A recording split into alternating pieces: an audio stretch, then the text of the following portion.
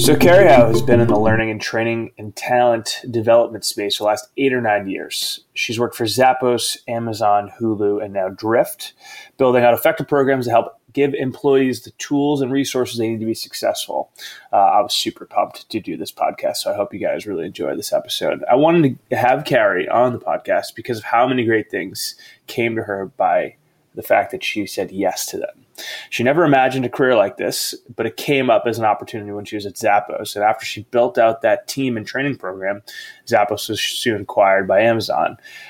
Every company along the way, she said yes to an opportunity that had no clear path per se. And it wasn't the golden ticket to her big moment, but that she saw an opportunity to learn and to make an impact doing something she might not have had experience in.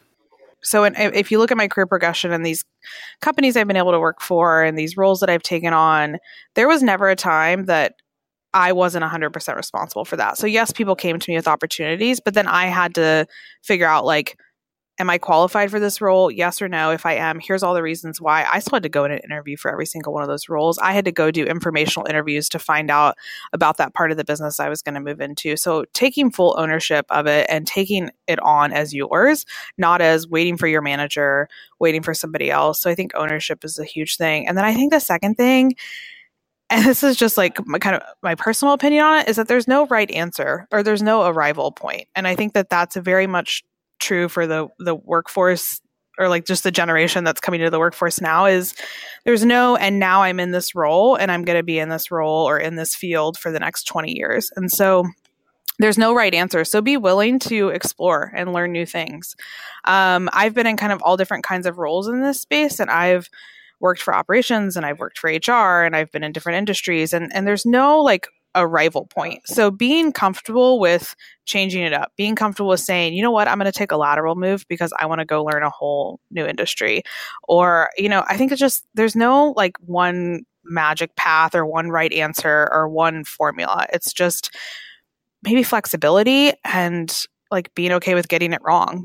You know what I mean? Yeah, you have time. You know what I mean? So it's I changed roles at Amazon and I got out of the leadership development space, and I went and did, stuff more related to functional operational training. And that was awesome. I said yes to that, and I had never done that before. And it's great experience that I have. And I got to do a lot of really cool things. I didn't go end up growing my career in that kind of space. I didn't move into operations. I'm not in that space, but I have awesome exposure, you know what I mean? And so I think a lot of times people worry so much about this path, what's my career path? And maybe there's not a path. Maybe there's just a bunch of trails you can walk around and learn stuff along the way. I don't know. And so as someone who has gone through tons of onboarding programs and training for various companies, I was really interested in what Kari said, what the recipe was for the most effective one. I think a lot in the learning and development space, people will, they'll say things like, what are your best practices, or what resource do you lean on? And I've really found that it really comes back to the basics. So I think it's one of the fundamentals that I always try and think about and that I've seen consistently is that any of your solutions that you're building out as a learning and development professional, I've always found that they have to tie back to the business in some way. So a lot of times we'll think of this as an add-on, this is an add-on, it's a nice to have, oh, let's do some skill development. And versus we're doing something that fundamentally is required for the business to be successful, or for this team to hit their metrics, or for us to be able to grow at the pace we need to grow at.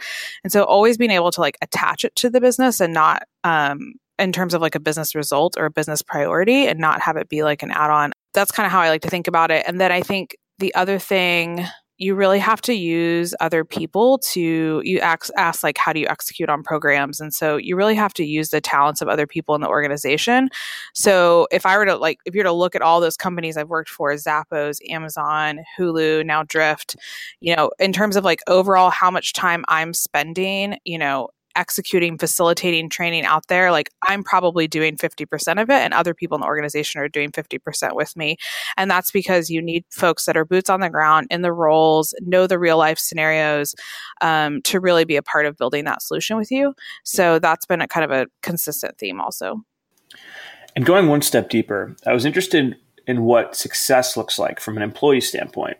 How do I know that when I take a program, I've kind of come out the other side successful, and that I've been able to learn what you as the company or the onboarding manager want me to get out of this program?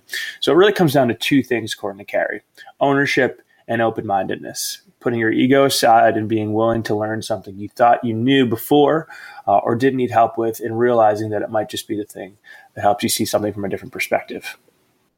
Obviously, as a training professional, I think that how the program is structured and the quality of the program and effectiveness, all of that is super important. But I think that I should also be thinking about, as I'm building programs, is how do I instill ownership in the learner? So what I mean by that is the types of people that have come out of an onboarding program or come out of like a leadership development intensive and really seen growth and seen change in their role, and is people that have taken on the learning and have been willing to like roll up their sleeves and get dirty with it. And also people that are willing to apply it right away and take it back to their job. And so, I was doing X before, and then I went through this training and I realized, or I went through this program. Like I think about this leadership development program that we did at Amazon, and we would have leaders come through it at like their 6-month mark, and they might have had a certain way of operating or thinking about leadership at Amazon before that. And then they went through this kind of intensive week-long program. And then on the other side, the people that were most successful is the people that took that as an opportunity to, really take everything that they could from it and be willing to like overhaul anything that they thought. So I thought this was working before. It turns out it's not. I have all this new useful information now, useful examples. I'm going to take that back with me. So it goes back to that ownership piece. I think that that's huge. And if I were to coach anybody on like career stuff or how to think about like, progression or just growth in general, you have to own that. You can't make anybody else responsible for that. So I think that that's a huge thing. And Kari thinks that the best brands do onboarding really well. That's the secret sauce. It's a day one thing, and it's super important to bring people into the company the right way.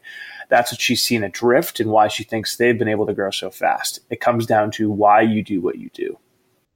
I know at Drift, we talk a lot about this idea of like letting your ego go, right? Like you have to be willing to let your ego go and come in with your experience and the things that you know, but also be willing to set that aside when needed, right? Like we obviously hired you because we think you're capable and you have a great background, but you have to be willing to kind of set that ego aside. So I think, and that's something that's talked about, across our leadership team, but it's also talked about consistently in the organization. So I think that definitely from the top. And then I think you also have to think about how are we making this a part of the expectation from the very beginning. So when I think about culture, I just think about the importance of onboarding, which is obviously in my space. And how are we from the very beginning saying, hey, welcome to the team, welcome to our company. Here's how we think about things here. And we think about your learning this way. And we think about how you're going to, show up and continually have a growth mindset this way. And like setting it from the beginning, they won't know any different. They'll just be like, okay, that sounds great. So I think it's really important how you bring people into the company. And in terms of fostering that culture of ownership and also of open-mindedness, which I like that term. I also think you have to, I think the other thing is you really have to, a lot of times with culture, it'll be like, oh, do this thing, like, oh, you need to have ownership. Well, why do I need to have ownership? So explaining like this concept of how does this help move our business forward? Anytime I've done teaching around like core values or any like core values that an organization has, I've always made sure that it's an important part of the discussion of like how this actually helps us get better as a business. So an example, like at Amazon, we had a core value or a leadership principle of frugality. And it wasn't just like be cheap to be cheap. It was like, we believe in being really intentional with spend because we're ultimately concerned about the customer and we want to spend all of our money there. And it was like, oh, okay, got it. You know what I mean? Like at Drift, we talk a lot about bias for action and delivering results every single day. And the reason for that when we talk about it is because we really think it's super important every single day to be clear on what results you're going to deliver that day, because we have no other option but to build fast and grow fast. It's the ride we're on. And so I think anytime you're thinking about these things that you want to instill in everybody, you always have to talk about like, why the heck are we doing it? And how is it helping us move forward as a business? Not just because I said so. And I'll keep my vocal interlude here down to a minimum, but I thought it was really interesting to ask some of the lessons that Kari's learned along the way. People ask me this a lot too, and I wish I had some magical answer. I think my answer is like, I just figured it out. I was really good at problem solving. And I guess if I were to like distill it down to the lessons, it would be like most positions, and this is not true across the board, but like most things, if you have some fundamental like basic problem solving skills, you can figure it out. You can figure out how to pull resources together and get it done. So I think just leaning on the strengths that I knew I had. And I would say the second thing is don't be afraid to try things and just see what works and doesn't work. And so the first time I'm building an onboarding program, like I don't know what the heck I'm doing. So I'm going to do it once and then be like, well, that worked or that didn't work, or everybody was really confused about that part. So just try stuff and learn. I call it learn by doing. I think it's the best teacher versus, sitting and trying to absorb everything potentially like just through, an information dump. Which is also a side note, how I build a lot of my training. It needs to be experiential and learn by doing. But, and then I'd say the third thing is like, be willing to ask for resources where you need them. So I was really fortunate at the time. Zappos was pretty willing to invest a lot in our development as a training team. So it was myself and another trainer who came over. And so we connected to different resources like ATD, Association of Talent Development, going through different trainings and things like that to beef up our skills. So ask for things that you need. And that may require like spending money, but it also just may be tapping into the mentors of the network, of the people that you work with. So I think we can all agree that onboarding and training kind of gets a bad rep. You sit in a classroom, you look at a PowerPoint presentation. It's something that you're required to do before you can start your job. And while you're at a company that offers this stuff ongoing, it's not really incentivized as well as it should be. And I think what's really interesting about the conversation Kari and I had in this podcast is that she thinks that we need to totally change how we think about training. And how do we fix it in the mindset of actually being excited about personal development? Listen, here's the deal. I'm a trainer and I work in training, and most people, when you say training, everybody goes, oh gosh, like, because it's just, we've all sat through that training. That's really boring, death by PowerPoint slides. And it's not effective. There's different, like things you can look at in terms of research, like what's the most, the highest retention rate is through more interactive training and things like that. But so there's proof out there and data and all that stuff. But I think it's just think about your own experience. When have you learned the most? When have you really walked away from something going, man, I have a new insight now, or I have information or perspective or examples that I didn't have before. Chances are it was a conversation, or you were hands-on doing something. So thinking about how to build content and build training experiences, not to say they can't happen in a classroom or something more formal like that, but thinking about how to build them more experientially and more hands-on. So like something we just started trying here at Drift is this idea of conversational onboarding, because we always talk about, conversational marketing and in the space that we're in. And like onboarding should be a conversation with new hires, and anybody that gets in a room with them and goes through training. We have lots of different modules that new hires go through. Think about how to build that content. We've built the content around leading a discussion and asking questions and making it interactive. And so that's one example.